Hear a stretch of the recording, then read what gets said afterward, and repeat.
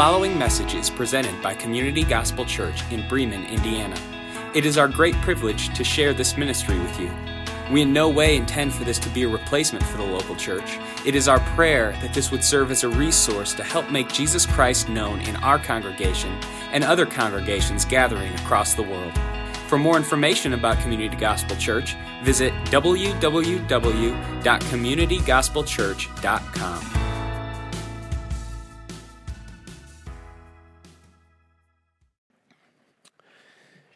If you would, open up your Bibles to the book of Deuteronomy, and we are in the 20th chapter of Deuteronomy. Deuteronomy is going to be on the left-hand side of your Bible, if you have an actual tangible version of the Bible.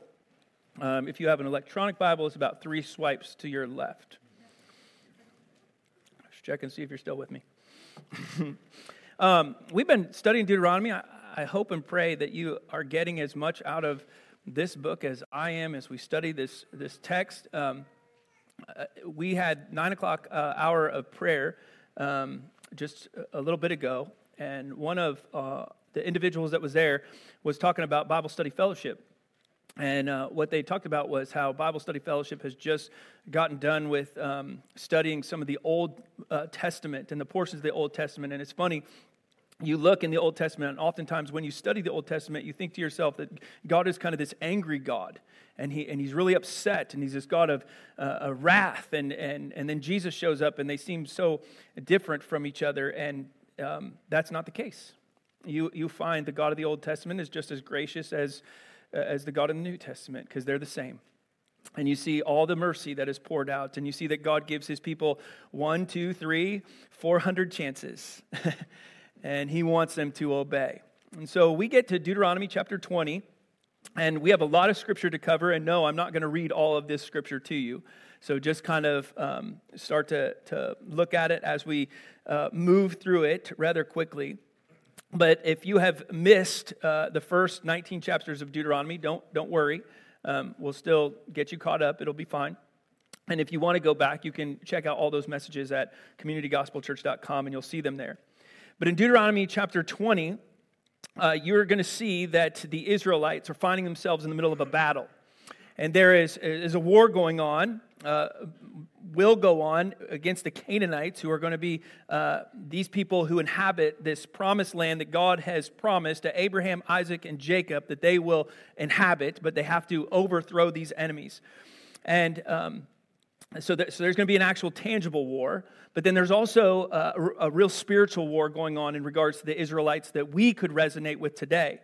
And that is, there's a battle between the desires of the flesh and God's call to live higher than that desire.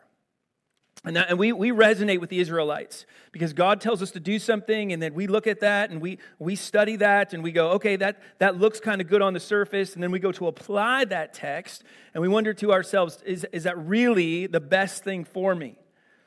And God says, yeah, absolutely, all the time it is. And some of us doubt, but God's word always proves true.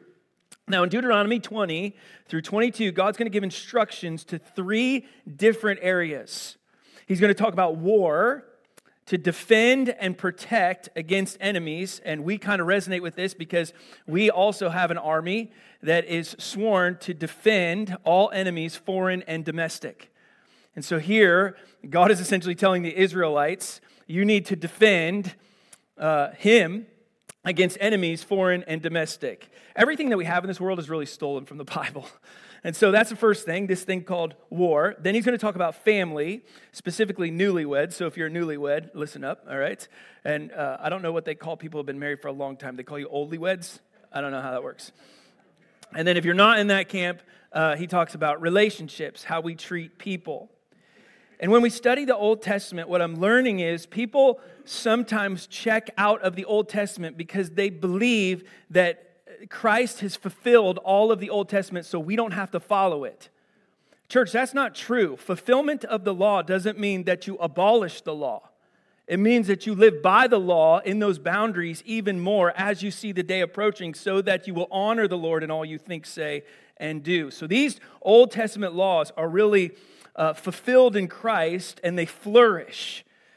you can make a strong case that almost every single Old Testament law is spoke on and built on in the New Testament. And so it still speaks to us today. All right, so Deuteronomy 20, 21, and 22, God's instructions on war, family, and relationships. Let's look at Deuteronomy 20 first, some instructions on war. 2 verses pop up on the surface, and that is verse 1, where it says, "The Lord your God is with you." Sometimes God always has to tell us that he's with us because we wonder if he is. And so he constantly looks at the Israelites. He says, I'm with you. And then he says, when you draw near to battle, these priests are going to come. I'm getting ahead of myself because he talks about how you should not fear the enemy's size. Church, you should not fear the enemy's size. You should not fear their horses or chariots, Moses tells the Israelites, because all of Israel's battles wouldn't be determined by military size, but they would be determined by God's power and faithfulness. Moving into the New Testament, our battles are not determined by a military's size or the enemy's size, but by God's power and faithfulness. Amen? All right, so there are some examples of this. In Isaiah chapter 31, there's some talk about Egypt in regards how you were victorious over Egypt if you keep the Bible in context. And then also in Hosea chapter 14, there was talk about how we can be victorious over Assyria, which was another enemy of Israel. In times of war, adversity, believers, Old Testament or New, remember God's past faithfulness. This is why I firmly believe that you should have a prayer journal, so that you could see all the ways that God has worked in your life, all the way that he has seasoned your life with mercy and grace, so that you can look back in your present circumstance and not be afraid. Now, let's look at war a little closer. There are, in verse 2 all the way through verse 20 of chapter 1, 3 laws for warfare. Number 1, when you go to war against God's enemies, foreign and domestic, you are supposed to trust in God's power and trust in God's promises. Now, in the Old Testament, the chaplains would go first. Yikes. All right? And what would happen is, as these priests went in, that's why I said chaplains, priests, they're on the front line and they're frontline workers. It says, let's look at verse 2. When you draw near to battle, the priest shall come forward and he shall give his opinion to the people. No, the priests don't give their own opinion to the people. They gave the soldiers God's encouraging words so they wouldn't become faint-hearted. But they also carried the ark, which is a symbol of God's presence. So when the Israelites would go to war, the priests would carry the ark, and the ark was said to have the presence of God, and that would go first before any battle. Are you tracking with me, church? God's presence goes first before any battle is fought. And then the priests turned around and they encouraged faint-hearted soldiers to trust in God's word. This has already been established in Deuteronomy chapter 1, verse 30, as well as chapter 3, verse 22. And the soldiers listened to God's word and were unafraid, and they experienced victory. Now, we talked about that in Psalm 91 last week. So trust in God's power and promises. Number 2, sort out those who are fit for battle and those who are weak and cowardly. I kind of like where this is going. The officers made sure the armies had men free from distractions. Now, in verse 5 through 9, you will see some of these distractions that might dull their spirits for battle. So the officers excluded men who were, number 1, just built a house and hadn't used it. Number 2, planted a vineyard or a farm and hadn't farmed it. Or 3, were engaged and had to have proof of their engagement, by the way. You couldn't just say, like, hey, I'm getting married, and they'd be like, you don't even have a girlfriend. Like, that doesn't work that way. And all of those things were essentially exemptions for soldiers going to war. Now watch this. God wants Israel to have focused soldiers, and he realized that this would affect the size of the army. But God is not after size. God's after heart. 1 Samuel chapter 16, verse 7 says, the Lord does not see the same way that people see. The Lord looks at the heart. And God does more with small armies that are committed to him than big ones that compromise on his absolutes. So, you trust in God's power, sort out those who are fit for battle, and then there's rules for conducting war, verse 10 through 20. Israel's rules for war were simple. I kind of like this. This is what would happen, all right? So they would essentially march into a city, and they would offer peace. And if the city agreed, the people were spared. And they said, we'll serve your God, and we will do what your God says, and we will follow your God, his word, and his ways.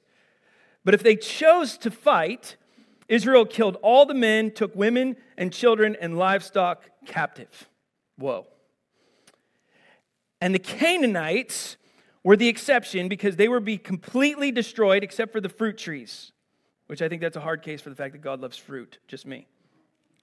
The Canaanites were a threat to the Israelites' faith. They were a threat to God. They would be completely demolished because God had given them a choice, and they had chosen the opposite of what God wanted.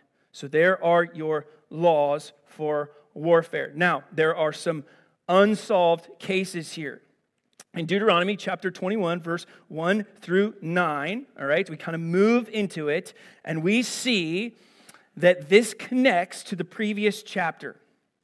Now, this is interesting. Israel is prepared for war. They're ready to march into the cities. They realize that they are on a holy war mission, and they realize there's some things that are still happening and transpiring in their communities that they need to hash out. And so, if a man was found dead from murder, the elders and the judges of the central tribunal, that was Deuteronomy chapter 17, called all the elders of the nearest town to meet. So we're preparing for war, but there's a tragedy that happened, and that tragedy is that somebody was found dead in the city. And so what do? Well, we pause for a second, and if the murderer is not found, all of the land or the people shared the guilt of the crime. I'm going to repeat that. All of the land and people shared the guilt of the crime. The priests from the central tribunal would break the neck of a young cow as a symbol of the crime that was committed and that it deserved capital punishment. The elders then washed their hands over a cow to symbolize the innocence. And we would ask, why is that there and why does that matter? This is extremely important in understanding Deuteronomy because here we see the entire community takes responsibility for the sin of what's transpiring. Church, nobody pointed a finger and said, it's your fault, it's your fault, it's your fault. People said, it's our fault. We all have sinned. This is Romans chapter 3, verse 23 coming to light in the Old Testament. For all have sinned and fallen short of the glory of God. We're trying to get everybody in regards to being prepared for this warfare where we're taking over the promised land. That's so central to where we're at right now in our community today. We're trying to get Christian soldiers rallied up because we're going to our heavenly Canaan. We're excited and we're ready. And then we look and we realize, oh, a great injustice has been done in our town. Who do we blame? Whose fault is it? And you have to look in the mirror and say, it's my fault.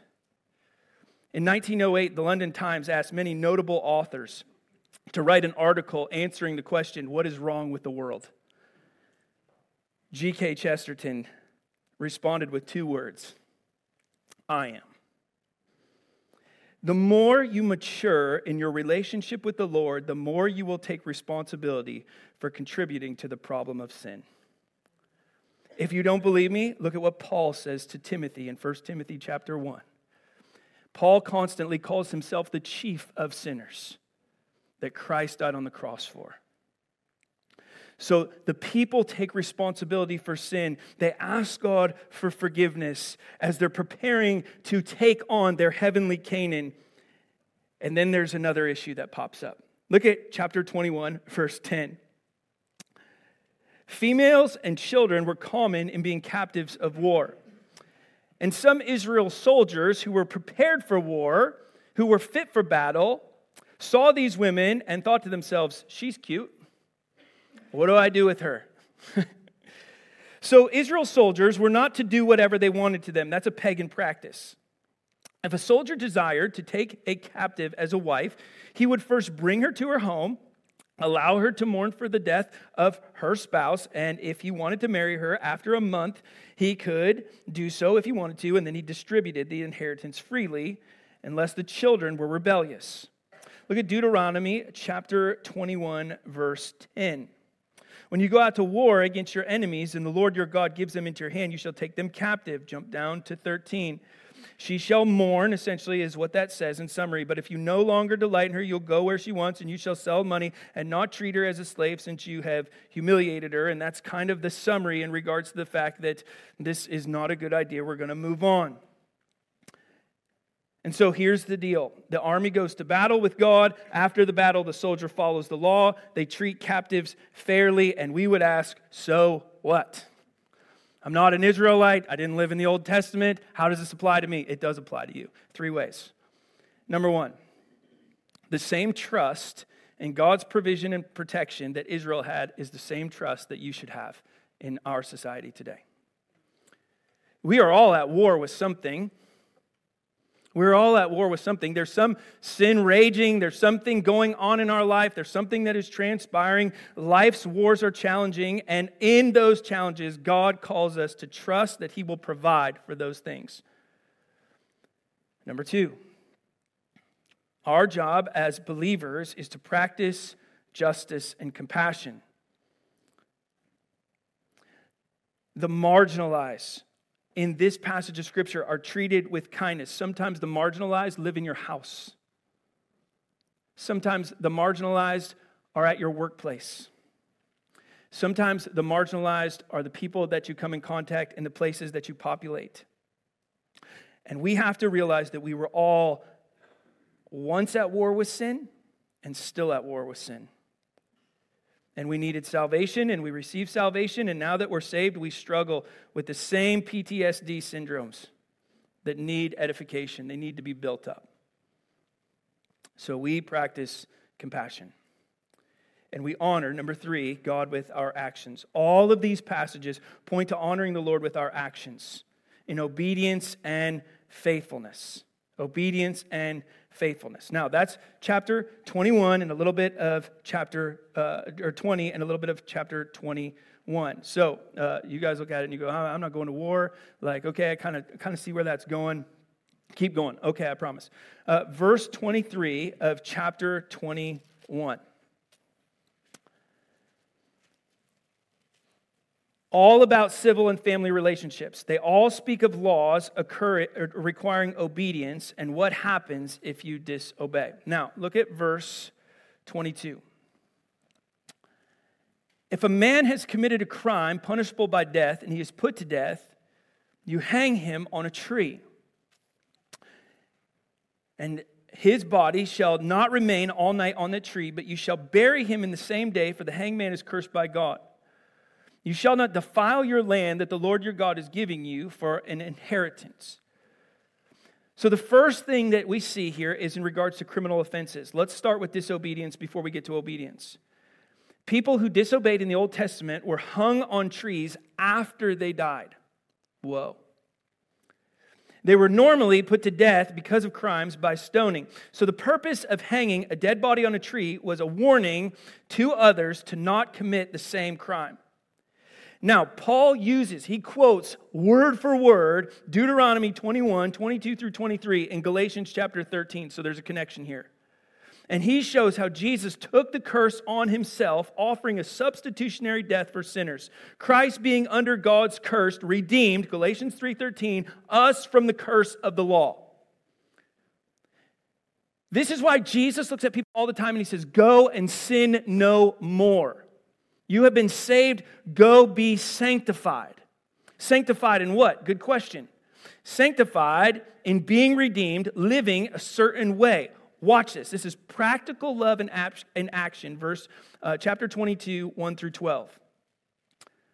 First thing, if someone finds a lost item, chapter 22, verse 1 through 4, you don't keep that item like an ox. You don't get to say finders, keepers, losers, weepers. That's not biblical, okay? Doesn't work. Now, some of us look at it and they go, that doesn't apply to today. Some of you still have lawn equipment in your house that's somebody else's lawn equipment. You need to give it back, all right? Some of you have had people over and they've left something and you're like, oops. But it doesn't say it. It says, you keep something lost until you can find the owner. Why? Because you have been redeemed. You're not like pagan society. Verse 5. Men weren't allowed to wear women's clothing, and vice versa. Wearing opposite sex clothing confused a godly distinction of the sexes. There was a difference, even back in Deuteronomy, between males and females. Some of you are passionate about this. Transvestism promoted homosexuality and associated one with worship of pagan deities. And we see this manifesting today. Now, the crazy thing about this is, we would look at this and we would say, oh yeah, that's true. But sometimes we also associate ourselves with things that are not of God by promoting those things in what we wear. And so we have to be careful too. Then it says you shouldn't kick the dog. Care for animals and people. Verse 6 through 8. Two things here regarding caring for animals and people. People were to be kind to animals because it protected their food source. It talks about birds. Let those mother birds go. They're going to produce a future young, eggs for you. I love this, Deuteronomy chapter 22, verse 6. Let's look at this real quick. It says, if you come across a bird's nest in any tree or on the ground with young ones or eggs, or the mother sitting on the young or on the eggs, you shall not take the mother of the young. You shall let the mother go, but the young you will take for yourself, and it may be well with you that you may live long. And if you build a house, you shall make a parapet for your roof, that you may not bring the guilt of blood upon your house if anyone should fall from it. You know what a parapet is? It's a flat roof. And so what he's saying here is, he's saying that this is a clear opportunity to love your neighbor as yourself by being concerned about his safety. This just happened to me the other day. Our neighbors across the street, their kid was crying. And my first response to that was, it's not my kid. And then she started crying more, and I was like, still not my kid. And then she started crying more, and I was like, maybe she needs my help. So I got up and she stopped crying, and I thank the Lord for that. But it says you love your neighbor as yourself. This is practical love in action. Look at this. Because you are redeemed from the curse of the law, you return what is lost. You respond appropriately in regards to what God has provided for you. You care for people. You care for animals because they are your clothing. And then you be careful not to mix fabric in clothing. What? All these Old Testament laws, we look at this and we go, how'd you get here? In verse 9 through 11, Israel was not to mix different kinds of seeds, plow with different kinds of animals, or wear clothes made of different kinds of fabrics, as it was a symbol of God's created order and being different than the pagans in their practices. This is a believer being able to practically love the Lord, the first 4 commandments. Then in verse 12 of chapter 22, it says, you shall make for yourselves tassels on the 4 corners of the garment which you cover yourself. This is explained more in Numbers chapter 15, but in short, these tassels were worn to remind Israel who they were and who they were tied to. Hebrew tradition says Israel wore 4 tassels that each had 8 threads of 5 knots. We don't have time to fully explain this, but if you do some Hebrew math, you'll get a value equated to 613, which is exactly how many laws were given. These were God's laws in the Torah to obey. Now we look at that and we think to ourselves, practical love in action. How does that link to the New Testament? The woman who is healed by touching Jesus' kanaf is the corner of his garment. And she is healed because she touches that corner, trusting in God's promises, all that were contained in the 613 commands. She says, I believe, Jesus, you fulfilled these things and you have the opportunity to heal me. She goes to the Messiah, seeking practical love. Because you have been redeemed from the curse of the law, and because you are ready now to go and take over the promised land that has been entrusted to your care, practical love in action, because you have been redeemed be pure. Chapter 22, verse 13 outlines sexual morality, specifically regarding a woman's virginity and her purity when it was called into question. If accusations regarding a woman's purity were found to be true, she died. If allegations were false, the man was punished, died. Now, these passages also describe the consequences of all these horrific sexual sins, all of which emphasize the importance of faithfulness, protecting the family, the sanctity of marriage. All of this is practical, horizontal love. When you see the laws in the Old Testament, it is horizontal relationship, because our relationship with God is not just vertical, it's horizontal.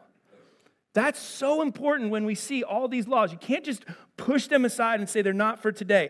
And then we look at this and we go, why is this important? Why is this in the Bible? Imagine a society where justice is prioritized, property is protected, and people are treated with respect, godly respect. Imagine a society where God's justice is prioritized. God's property is protected and valued. God's people are treated with respect. Imagine a society where crimes are punished fairly because the courts are fair. Imagine a society where guidelines are put in place to deal with various situations that arise in a God-honoring way. That's a good society because it's a godly society. And I believe strongly that's really probably what people had in mind when they left and came over here on a boat. And they were like, hey, this is the things that we're seeking. And we know this because in our society today, we just saw a king that was appointed. And even back then, they were fleeing from an earthly king to find a heavenly one. The same is true with us. Deuteronomy, all of these things offer guidance for such a society. Things that we should heed today. Don't just throw them out. It's a blueprint for creating this just, godly society. And you look at that and you say, Pastor Jordan, wait, hold on a second. We're too far gone. We're never too far gone. Because even though the Christian army is small, God is not concerned about the size of the army. He's concerned about the heart. And so there's often times where we look at these texts and we think to ourselves, we can't turn that tide. And God would look at us and he'd say, with me you can. You should live in accordance with godly principles because they're not just abolished, they're fulfilled. Matthew chapter 5, in Christ, meaning the power of the Holy Spirit gives us the ability to do these things at your workplace, in your homes, in your marriages, with your kids. You cannot look at somebody and say, he's too far gone, she's too far gone. No, that's not the gospel. The gospel says you are gone and you have the ability to come back and be redeemed. That's good news. That's called the gospel. So we are in the midst of a battle between the desires of the flesh. Will we do what we want to do, or will we do what God wants us to do? If you have not come to God through faith in Christ, then that needs to be done first. Then we trust Christ in this war that we face, knowing that the outcome is far beyond what we could ever ask or imagine. If you're a child of God, then you have to realize that practical love cannot be done on your own efforts. We live in humble dependence and anticipation that God will do great things. You just sang about it. It's funny, all the words that we just sung here collectively as a congregation, I wonder how many we really truly believe. I get choked up sometimes when we sing some of these songs and I think about some of those words and I think, man, Lord, that is hard for me to sing. It is hard for me to sing that even though I walk through the valley of the shadow of death, I will fear no evil. Even though you may change situations and circumstances in my life, I will not be afraid.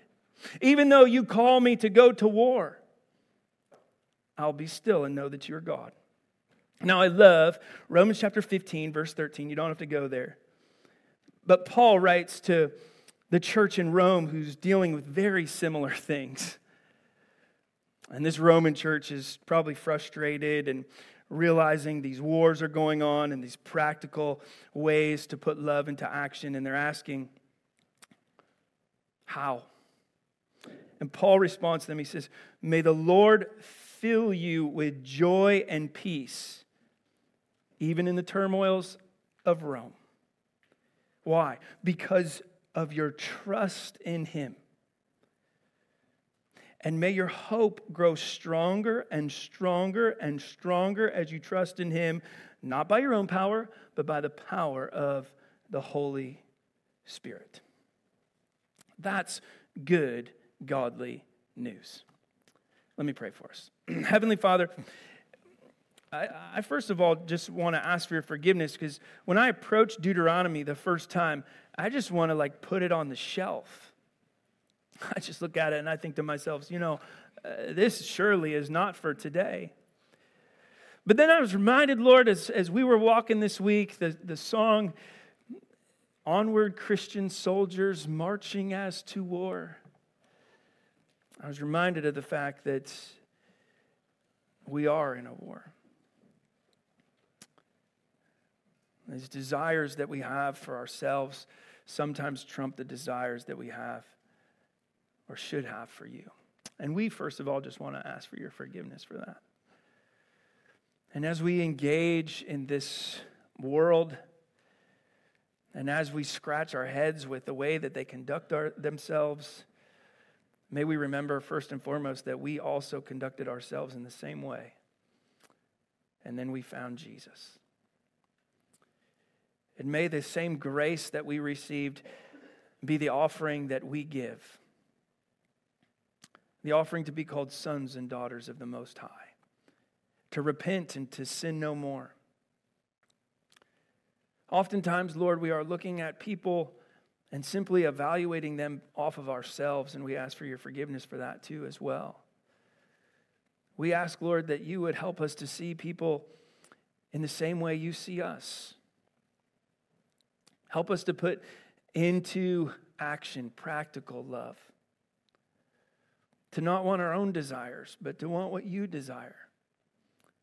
That realize that when we win together for the gospel of Jesus Christ, that's where we win. Creating us clean hearts, renewing us right spirits. God, speak to our hearts even now, today, as we get ready to remember you in the act of communion, where you invite us to your table. And help us to reevaluate where we're off and come back to center in our relationship with you. It's in your name that we pray. Amen.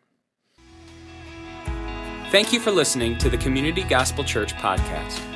If you would like to support this ministry financially, simply log on to communitygospelchurch.com and click the Contribute tab.